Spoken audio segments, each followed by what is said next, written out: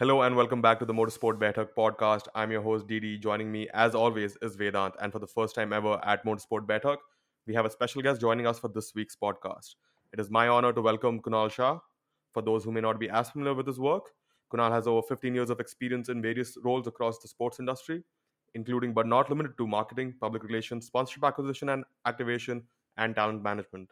He worked for over 5 years with the Force India Formula One team between 2010 and 2015 as the general manager of marketing and sponsorships and as a director of the team's driver academy, during which he launched the One from a Billion Hunt, a pan India driver training program that unearthed and developed the racing talents of Jehan Daruvla and Arjun Mahani. He also consults with Viasport on their F1 broadcast and content, while also managing their relationship with motorsport teams, drivers, circuits, and other stakeholders. He has been an F1 columnist for various media houses for over a decade, writes his own Formula One blog, which was rated as one of the top 25 sports blogs to read, and co hosts the Inside Line F1 podcast. In today's episode, we'll be talking with Kunal about F1, the state of motorsport in India, and his journey in the motorsport industry. So let's grab some chai, take our seats, ready our questions, and dive right into the conversation.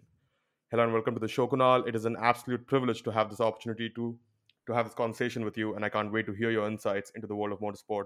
But before we get into anything important, I have to ask you: have you recovered from the Abu Dhabi fiasco, and are you ready for the 2022 season?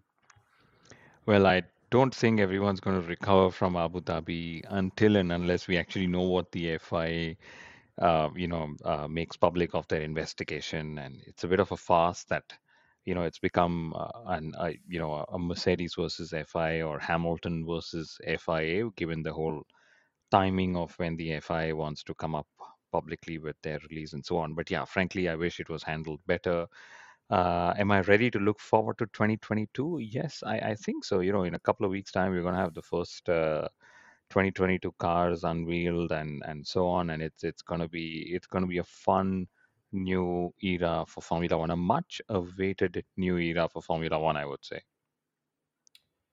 Yep, absolutely. We are also looking forward to the months to come. And in our opinion, I think the next 12 months are going to be the most exciting months for motorsport. F1 and otherwise. But I think one question that has been on everyone's mind is, is Lewis Hamilton coming back to Formula One in 2022?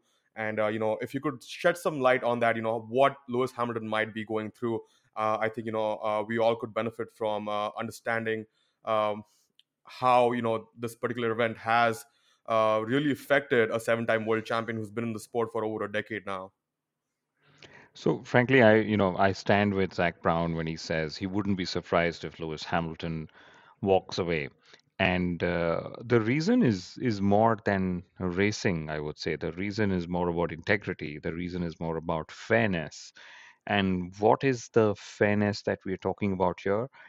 It's about the fact that there were certain decisions that were made in Abu Dhabi, which we all know now, and they've been dissected by pretty much every pundit, every columnist, every broadcaster, and so on. So I'm not going to sort of dissect into that again. But the big question here is, is Formula One or was Formula One fair? Will they continue to be fair?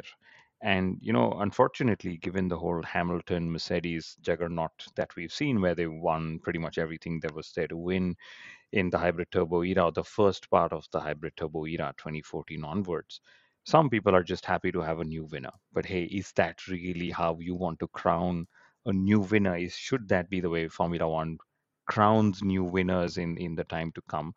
And if that's what one believes is the case, then 2021 it was Hamilton who was not given his eighth title, if that's the word I may use. Could it be in 23 Verstappen is denied his title? Hey, you won two titles back to back. Let somebody else win. And then we are sort of moving towards calling it entertainment, and then I'd rather be watching Big Boss or something else, where than end up watching, watching Formula One. So that those ethos is what the big question is. And I was explaining this to someone just a couple of days ago in person, and why what Michael Massey did in my mind was not right was because he operated out of a framework which Formula One has never operated in. And I actually gave a very simple example, which I'm going to repeat here because, at least in my view, it seems like, a good example, right? So let's assume, Didi, you've got a car and you have you have a button on the car key which you press and the car doors unlock. So you press the button, doors unlock, you open the door, you sit in the car, you put the ignition key inside, you crank it up, and then the car starts, right? So that is a framework you have evolved ever since you got your driver's license, or even before that, because hey, to do that you didn't really need a license. You could Yeah. just do that with whoever was willing to let you do that. Now imagine this: you go and stand in front of your car, right? You press the unlock button on the keychain, and the car ignites, and suddenly you're like, okay, wow, the car's not supposed to do that. And that's sort of what happened, that the framework of application of rules went a little awry, and then suddenly it's like, hey, but guys, when last did we do this? When last did this happen? And there is no precedent of that. So yes, I think I said I was over Abu Dhabi, but clearly my answers prove that I'm not. So if there is any psychiatrist or psychologist listening in, yes, I'm probably not over Abu Dhabi right now as well. Yeah, and I think we all have we all are trying, but we keep going back to that conversation, I guess. But the obvious next question would be, how do you propose that FIA resolve this issue of inconsistency in the application of sporting and technical regulations? Now, obviously, we saw that throughout the course of the season. You arguably you can say that the FIA applied the rules inconsistently to bring the championship closer, and then used that same inconsistency to decide the championship at Abu Dhabi. And Michael Massey has been under fire since that incident. So, what is your proposal? Because I think part of that is will also determine whether or not Lewis Hamilton is back in 2022. Yeah, so that's a very good point. What will it take for Hamilton to be back in 2022? And it's one thing to remember that, yes, the FIA will make public their investigations on the 18th of March, which is the first free practice session of the 2022 Bahrain Grand Prix, the first Grand Prix of the season. But I wouldn't be surprised if the teams and drivers already know what's going to be made public. So for people thinking that now it's the FIA holding Lewis Hamilton ransom, with their findings about making a commitment to 2022 and so on, I don't necessarily think they're going to do that. So there's going to be a public facing of things, and there's going to be a private facing of things, and of course we'll never know what eventually happens in the private facing of things. So that's one way of sort of just looking at the timeline, right? How can the FIA be more consistent? Now, that's $1 million question. If there was Naval Ravikant or Balaji Srinivasan on this podcast, they'll say, let's bring in machine learning and AI, and let's build some blockchain technology and something. And I have no idea of these things, okay, I must admit, so that we get more consistent, more within the frameworks of what we've seen or what we expect. But the truth is, I would say that they will look at doing two things. The first thing is they will empower Michael Massey a little more, and they will sort of strengthen his team that much more. So they will sort of shield him from the team bosses, which is what they should anyway do, but they will give him more support in his decision making, because one needs to understand that Michael Massey is just the public face of race control, as we call it. But there are wise old men and women who actually sit and advise him on what's happening, much like what we see, when the FI shows the FI, or the F1 shows the FI cam, and there are lots of race directors sitting there and sort of doing their thing. So that's race control, and they will strengthen the race control team by giving Massey more support. I don't think they will let go of Massey, because if they let go of Massey from his role, it's one way of the FI saying, "Hey, we made a mistake," and then if they go down that road, it'll then become that if you made a mistake, can you overturn the decisions? And of course, you can't go back in time and do things. And one of the other things they must consider, and I know there's pros and cons to this as well, is can they have more permanent driver stewards, all right? And instead of having a pool of driver stewards to bank in from each time, can a permanent driver stewards just travel everywhere? And that may not necessarily be a very wise idea as well.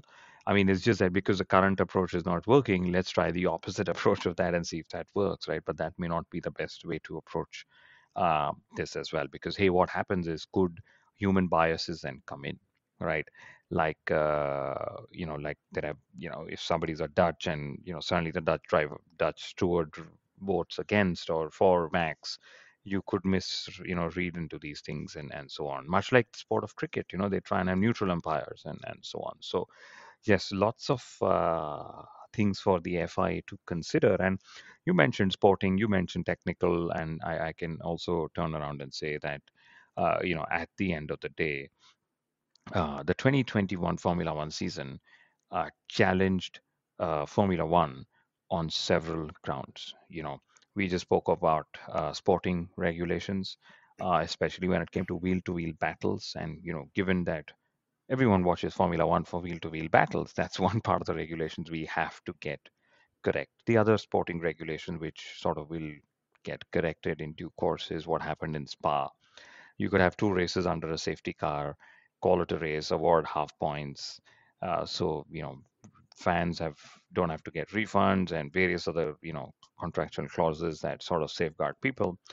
And then of course technical clauses as well that will, so yeah, technical challenges, whether it was flexi wings, whether it was pit stops, whether it was DRS infringements and so on. So eventually, I think Formula One will come out to be a stronger sport once it tides over all the shortcomings it had in 2021, I would say. Yeah, I I mean, yeah, mean, definitely from Formula One has a lot to do over the winter and before the. I mean, even during 2022, because all these changes won't come in overnight, I guess. But Lewis, like talking about Lewis Hamilton one last time, if Lewis Hamilton leaves Formula One at the end and does not come back in 2022, he's like Formula One won't just lose its most successful driver, but also one of the greatest icons in Formula One history. So, I mean, for, F1 needs Lewis Hamilton in the car next season. So, I mean, from what you can understand and what you can tell us, how much does Formula One need him? And how will they make sure he stays? The making sure he stays is all about showing that, hey, we are still fair. What we did in Abu Dhabi was entirely fair, although there can be question marks on that. And hey, these are the changes we're bringing in to make sure that even that 1% of doubt or 0.1% of doubt about fairness never comes up again. So that's one way of sort of, it's like it's like a failed relationship. It's you want to trying to reconcile, and you're saying, hey, I was a bad boy or a bad girl, and these are the things I won't do, and trust me, and so on. So it's going to be about trust building again, because I think one of the things that Lewis has done, and I think people are wrong in interpreting him as a drama queen or a crybaby and whatever. I don't think especially in 2021, I don't think it was that. I would say that I would say that if any driver was done this, I would expect similar behavior from such a driver, be it Lewis, be it Max, be it whoever. I mean, I fail to think what Max would have done if this would have happened to him. What Red Bull would have done, what Christian Horner would have done. Of course, I'm glad it's what's happened has happened. So that's one thing about how do they make sure Lewis stays, and of course they need Lewis to stay in Formula One. If he leaves, he will, whether he says it or not, it will be known he left because something wrong was done to him while he was going to win his eighth title, right? And that will bring about a lot of question mark into the is Formula One a sport? Is it an entertainment? Are races fixed? And we've seen races being fixed before. So Liberty Media, while spending so much time, energy, effort, money on marketing the sport, you know it's like they'll keep marketing the sport as they can, but if people do not believe in the product, then you can only do so much more as marketing, right? So they need to do what it takes to make sure Lewis Hamilton stays in Formula One. But of course, I'm also in this stage where I'm like, hey, let's have some fun. Let's make sure, or let's assume Lewis is not going to race. Then I want to see how Mercedes ends up fixing the Lewis Hamilton not racing for a season problem as well. He might say, I'm going to take a sabbatical. I'm emotionally disturbed with what happened. And why not? And they're saying, could Esteban Ocon get into the Mercedes car? Some people, of course, are hoping that it's a German driver by the name of Sebastian Vettel who gets to race in Mercedes. But or could it be the super sub Nico Hulkenberg? So who knows? Yeah, of course. I'm just the last part about Mercedes finding a replacement for Lewis seems a very, very low probability, I would say. I think Mercedes and Daimler and Formula One, FIA, they will all do what it takes to get Lewis. I mean, yeah, Lewis is not just an F1 driver. He transcends F1, and like Vedant put it, he's an icon, not just of the sport, but by himself, he's a brand. And talking about sporting rules and regulations, technical rules and regulations, they're going to be in much more scrutiny next year with the new rules and regulations and all the teams trying to find loopholes and things like that. But let's get the conversation back to the entertainment purpose that you talked about, right? And something that Liberty Media has done really well over the last 3-4 years. Ever since they came into F1, they have really grown the audience through by increasing the entertainment value proposition for them. But at the same time, there are things that Liberty Media has done that has been under scrutiny, and people haven't been on board with all of it. And one of those things has been sprint races. Going into the 2022 season, we were told that there'll be 6 sprint races, but over the last couple of weeks, we have heard news that rumors coming from the paddock that F1 might have to scrap the sprint races because the teams might not be on board with the plan. What have your thoughts been on the sprint races, and how do you look at it? So personally speaking, I would say that the sprint races, it's a bit of a mixed bag. Sometimes when I read read statements like we surveyed fans and they said sprint races were great. I wonder who are these fans that you surveyed? Can I speak to at least a Same. couple of them? You know, so the truth is that at the end of the day, I would rather say let's take a step back. Liberty Media are trying different formats, trying different methods to make every single day of the weekend interesting, to get in more people to watch, Formula One racing. And if sprint races is one way of doing that, then I think that's pretty fantastic. Should some parts of sprint races change? I would say they should, especially this whole thing about the pole sitter, the fastest driver, not necessarily being the one who starts on pole position. That's something that should stay. And frankly, I'll put it this way. Formula One, the most fun thing is always the start and the opening laps, right? If we are going to get it twice on a Grand Prix weekend, I'm definitely not going to be the one complaining, right? But yes, it seems a bit of an odd fit because we've been watching, the sport for so long. We are so used to a very regimented format that the slightest bit of change here and there, and suddenly we're like, oh no, no, no, no, no, this is not the DNA of Formula One I grew up with. So that said, I'm pretty happy to see what other experiments they sort of bring up, so long as it's not reverse grids.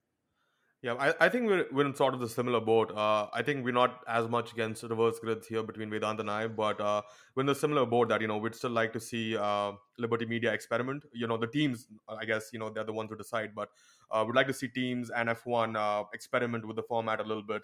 And it's good to see them doing this. Hopefully, even if the sprint races don't go forward, we'll see another format come in for a trial phase that may or may not be successful. But talking about Liberty Media once again, I think the biggest pain point has been not for the audience maybe, but the elongation of the race calendar while simultaneously imposing a budget cap on the sport. And that has been something that the team personnel have struggled with. We have had interviews by motorsport.com. They interviewed, I think, a mechanic from a race team, who came out and said that our resources are dwindling, not just financially, but the mental health resources of the team and the way they manage our time. It's become really difficult to keep up with this long calendar, and I believe that will also translate into the way the engineers are functioning after a few years, because as the development battle gets more and more intense. So, what are your thoughts on that? That was a very interesting piece of journalism, I would say, because the truth is that every time I speak to engineers and I speak to people in the paddock, they are just like what do we do? We just have to go ahead with whatever they plan. And of course, the plan is still to add two more races, make it 25 races in a season. And personally, when I sit through some of the press conferences and media sessions, you can see that towards the end of the triple header, there are people who are just like, God, can you just get over and done with this? Like, I'm tired, or especially when you're, juggling time zones and everything else together.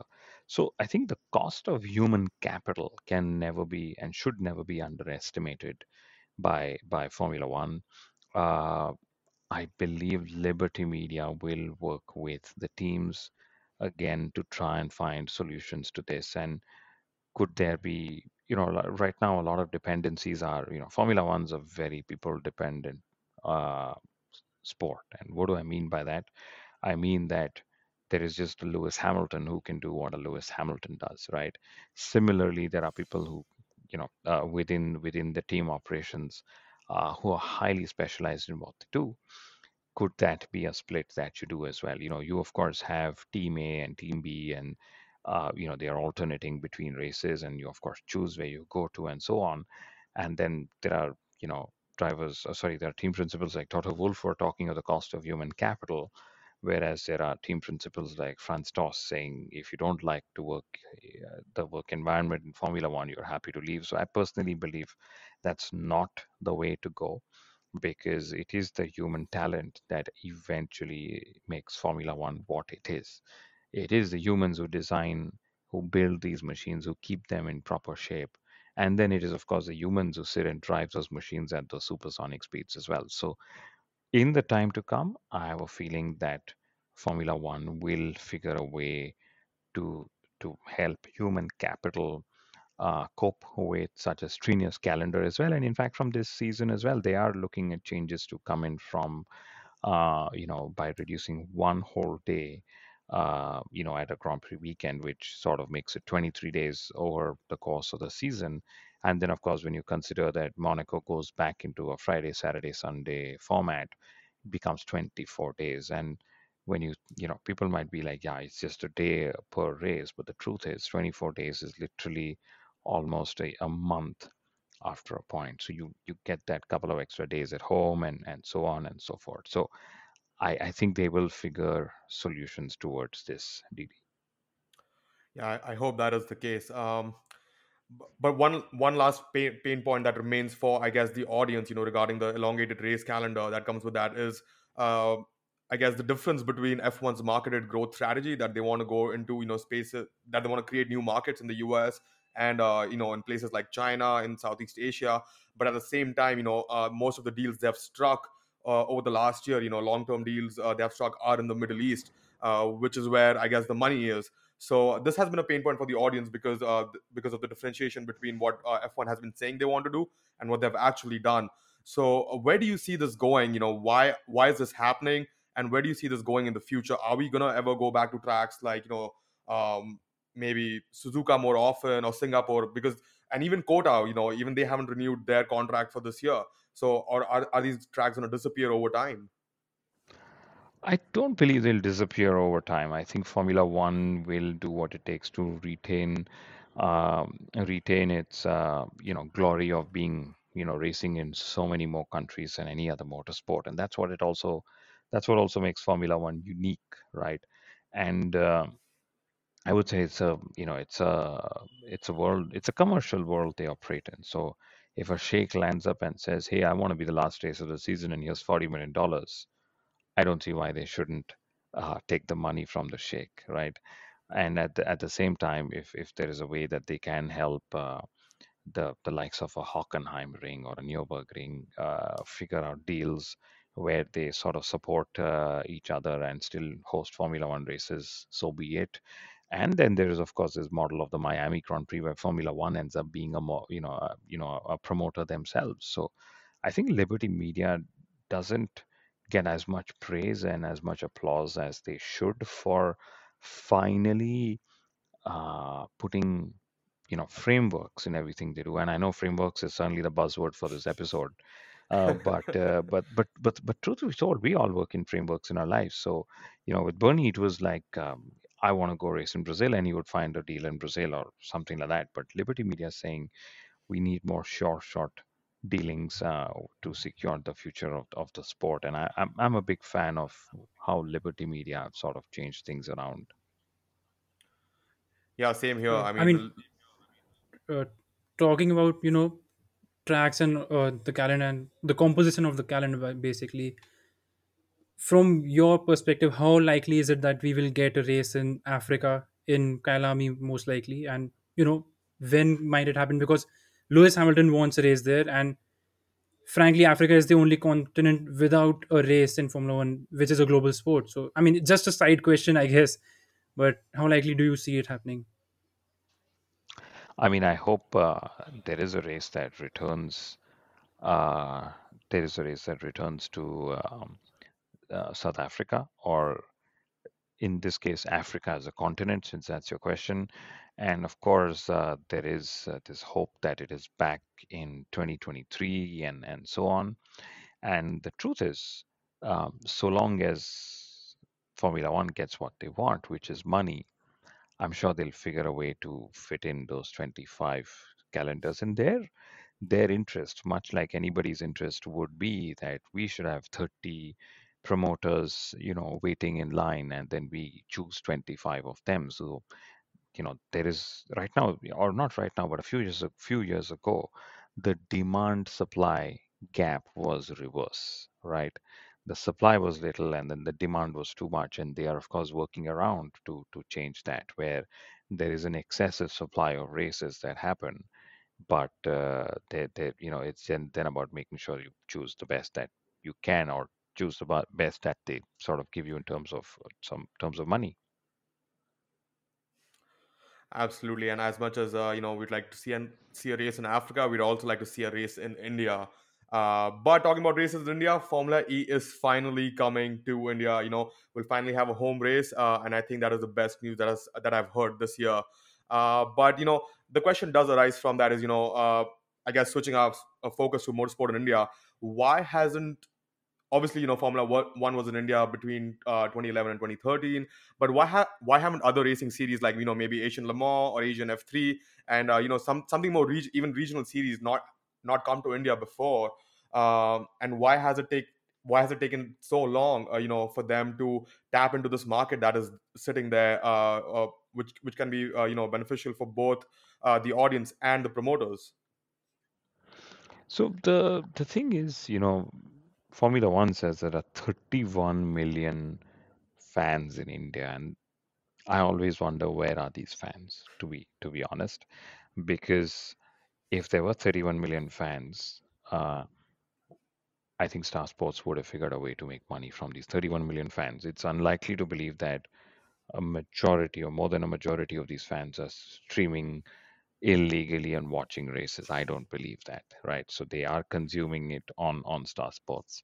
So the truth is that the critical mass that follows Formula One in India is not as big enough for a broadcaster, for a series promoter, for infrastructure developers to make enough money from, right?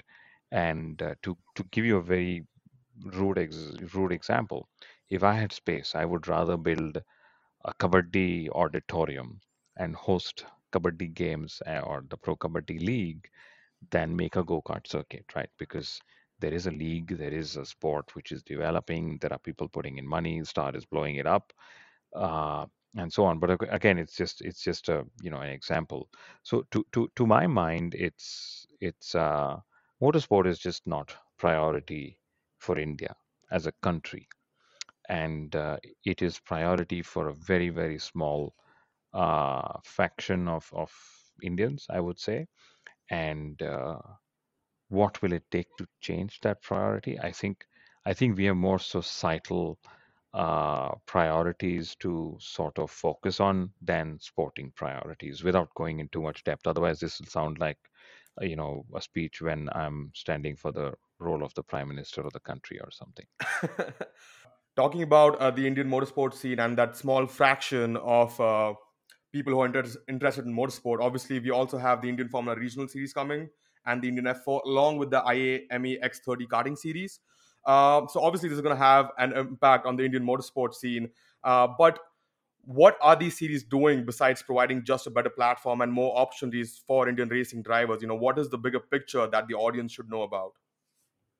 The bigger picture audience should know about is motorsport is fun, it's entertaining, and there is a lot of racing that actually happens in India as well. And India has a very now I'm getting political, but yeah, India has a very different relationship with sport, right? We are football fans, but we prefer to watch the EPL than the I League or the ISL. Now I know this is where viewers would tune in and say, "Hey, but I watch I League," and I'm sure Didi, you coming from the part of the world where I League is really big, Yes. would probably support that. But what I mean is the critical mass. There's always a critical mass. It's like you want to start you want to start making a new product. Say you're making a ballpoint pen, that you have to sell 10,000 pens a day for you to at least make some money, right? And that's the critical mass that I'm talking about. So the the critical mass is where I think sports has always faced a challenge. Non-cricketing sport, I would say, has always faced a challenge, which is again where motorsport fans would prefer to watch Formula One, Formula E, but not watch Indian racing as well. And the one thing that these series do show is there is great racing that happens. There are local names, local brands, local teams involved, all of them doing a great job. And that we should go out and cheer for them and support them because they are trying to exist in an environment which not necessarily is the most conducive for them to operate in, right? And of course, you can say it's a chicken and egg scenario. We don't have the best drivers because we don't have the best infrastructure, but the broadcast isn't the best, and so on. But there can be steps taken to cohesively build the infrastructure as well. Just that motorsport is so damn expensive as a sport, even when it comes to karting and so on. But yes, for everybody listening in from India, please go ahead and support your local team, support your local driver. They may not be a Lewis Hamilton or a Max Verstappen, but they are definitely bloody good to be competing at the Indian national level of motor racing as well. Absolutely. But one aspect of this series, talking about support and how expensive the sport is, one aspect of the series that I would love to point out is that, someone starting the junior series being launched this year can make their way through to Asian F3 through sponsorship by Mumbai Falcons, who are organizing and other promoters of the series. So, can we expect this merit-based sponsorship system to extend beyond Asian F3 in the coming future? Because it will be essential in providing the best opportunities to the best talent, in my opinion. And the system has been clearly very successful in IndyCar, and it remains a pain point for European Formula racing. And I think Mumbai Falcons. I think Arman Ibrahim did a interview recently with F1 Feeder Series, and he came out and said, we'll be in Europe sooner than later, and he's looking into expanding to not just single seater Formula racing, but also GT racing and endurance racing. So will these pathways open, and will we see a similar ladder for people who are doing well in the Indian motorsport series, I guess? I hope so. I really hope. Of course, I haven't read this interview of Arman's, but if Arman and Aditya are the ones saying these things, then I'm definitely sure that it's going to happen. They know their motorsport better than any one of us do. Uh, the only thing that is that I think Mumbai Falcons is doing fantastic to promote motor racing as they do. And see, there is always a business interest or a business model behind these scholarships. It's not charity, right? Uh, and I hope that Mumbai Falcons has a strong business model behind these scholarships that they're planning to work out on and all the promotions that they're doing. Because at the end of the day, if Mumbai Falcons is going to make money, they're going to keep pouring money into Indian motorsport. So I really hope that they have a very strong business model so that they can keep doing what they're doing and then keep building what they want to do within Europe as well. Because, eventually Europe is the place to be if one has to make it big in the world of motorsport. Yeah, that is true. But now let's bring the conversation. Let's bring the focus of the conversation to you, Kunal. Let's talk about you and your journey in motorsport. What was it like, from completing your bachelor's of engineering in information technology to being the general manager of marketing and sponsorship at Force India Formula One team? It seems like you made the switch from engineering to marketing and talent management straight out of college. How did that come about? And how did the Kunal Shah of today, come about? So, frankly speaking, it was, when I started racing, I, of course, spent more time trying to sell sponsorships because I needed the money to go racing than spend as much time as I would like in the racetrack. So then clearly by the end of it, I realized that, hey, I don't have a career driving race cars. Maybe I was good, maybe I wasn't. At least I think I was really great. So anyway, for anybody driving out there, please believe that you are really great. Otherwise, it's not going to work out. Your self belief has to be absolutely spot on. But yeah, on a more serious note, I always knew that I had a knack of understanding the business of sport. And so once I finished engineering, I decided that's the end of my engineering roadmap. I got the education, but I think like an athlete, and I think like, you know to me, I always understand concepts when it based on how they would apply to the world of sport, right? And that's how I solve problems in life. I think like an athlete because I played professional sport for 12 years myself, right? So I knew that I had to get into the world of sports marketing and management, and I started selling sport. I started selling sponsorships for athletes, and one thing led to another. And then I got this call from a gentleman who was hiring captains for Vijay Mallya's personal charter jet. And he said he's looking for a head of marketing for his Formula One team. And I think he would like to have a chat with you. And I said, okay, wow, is this a spam call? That was my first reaction. But then one thing led to another. I had 3 rounds of interviews, and then my final meeting with him was at the 2010 Turkish Grand Prix. Um, it was actually, I think, that whole planning of the Grand Prix happened before I even had joined the team. So they knew I was going to join. So I was in Turkey and lots of interesting conversations. That's also where we put around the framework of the one from a billion hunt. So that's how it started. I spent 5 years with Force India, then spent a couple of years with Star Sports with the Pro Kabaddi League. That's why I could give examples about the Kabaddi League as well. And then I said, okay, after 12 years of working, I wanted to take a break. So I went back, studied, and now I'm working as the Vox chef or the broadcast editor or broadcast director. I don't know what the English translation of The that is, to broadcast be guru. honest. No, I'm far from being a guru. I'm still a chela of a lot of people.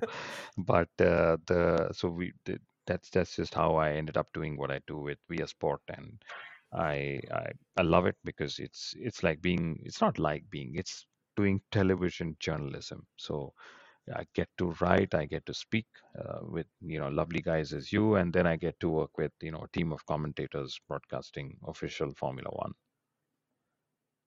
That's really awesome. I think there's a lot of people out there who would love to be involved in Formula One, whether that's through whether that's working in Formula One or even through a couple of degrees of separation, if you want to put it that way. But talking about the one from a billion hunt, you obviously organized that yourself. You were leading that, and you must be really proud to see both Jihan Daruvla and Arjun Mani do so well for themselves. What is it that stood out about them all those years ago that made you go, they are the ones? And what is it about them that has helped them to succeed in this overly competitive sport? And alongside that, I would also, if you could shed some light on to what goes on behind the scenes to organize something on such a huge scale. Absolutely. So first thing, Jihan and Arjun, the one thing that really set them apart was talent. They were incredibly talented, and they still are incredibly talented. There was also another driver called Parth Gorpade, very, very talented. Just that by the time we caught him, he was a little too uh, old for the world of motorsport to try and help him make some corrections and help him grow through the ranks. So Parth was incredibly talented, and of course the age gap between Jehan and Parth was almost 7 years at that time, right? So it was always about, catch them young and watch them grow, as they call it. So when it comes to Arjun and Jehan, I remember Arjun still has one of the smoothest racing, behavior behind the steering wheel. He was so smooth with his steering inputs and braking. It's still a joy to watch him race. And Jehan, of course, I think Jehan worked harder through the course of how it was. And when I say worked harder, I don't mean that the others didn't. I just think that sometimes, it's like all if all three of us were to put 10 on 10 at work, we still bring in different aptitudes of how we Yep. put in on that effort, and that's where Jehan's progression through the first season that we ran him in the British Karting Championship was phenomenal. And anyway, that's how it all started. And then to your second part of your question, organizing the one from a billion hunt. Wow, that was fantastic. It was so much fun. I had organized something called as a war room within our team, where I had a representative from each team that was working directly with me. So there was media and PR, there was on-ground operations, and there was sporting operations and technical operations and marketing and sponsorship. And we had Mobile One as one of our sponsors. And I think eventually there was about 200, 250 people who were putting together the entire, one from a billion hunt, right from the go-karts to the tires to what fuel we'll use and how we made sure that the carts were equal to the registration to training people when there were so many people who sat in a go-kart for the very first time in their life, for example. We were involved in pretty much everything, and I had pretty much. It's definitely one of the best projects I've ever worked with because I was able to personally be involved with all aspects of it, and yeah, it was a massive dream. I really wish that we had a second and a third and a fourth season of that as well, but for reasons outside of anybody else's control, we had to contend with doing just one season of the one from a billion hunt. I mean, I remember, being in boarding school. That was my first year there, and reading about the one in a billion hunt. And that was just, it was around, when the Indian GPs were happening, and it was heartbreaking to not be able to attend, one of these events and see for myself as to what it was all about. And obviously, Vedant was there with me too. Although we learned about each other's love for F1 a lot later in high school, and were taken by surprise. But yeah, hopefully in the future, with what Mumbai Falcons are doing, we'll have another opportunity. Kunal, this has been an enthralling conversation. But before you let you go, I have one last question for you. A lot of people want to be involved in motorsport, not just professionally, but even through a hobby or something. But a lot of people struggle to find opportunities. What are some of the different ways people could participate in this passion or love, the love that they have for the sport, as more than just a viewer? And for those especially who are trying to aspire and be a part of this industry, what is it that they need to do? What is a piece of advice that you would give them? First and foremost, I would say it's fantastic that people want to try and work in motorsport. I get a lot of queries myself, and my one of the reasons why I'm really pleased to get these queries is because there's never a shortage of fun work to do. There's never a shortage of smart people, fun people to collaborate with, right?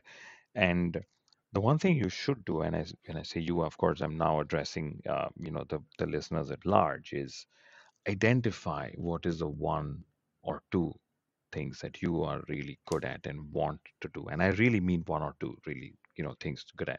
I know so many people who want to contribute to motorsport and they are volunteer marshals. And I think that in itself is fantastic. To give an example, you are so directly involved in hosting a motorsport series. And hey, what more joy than actually helping series happen, right?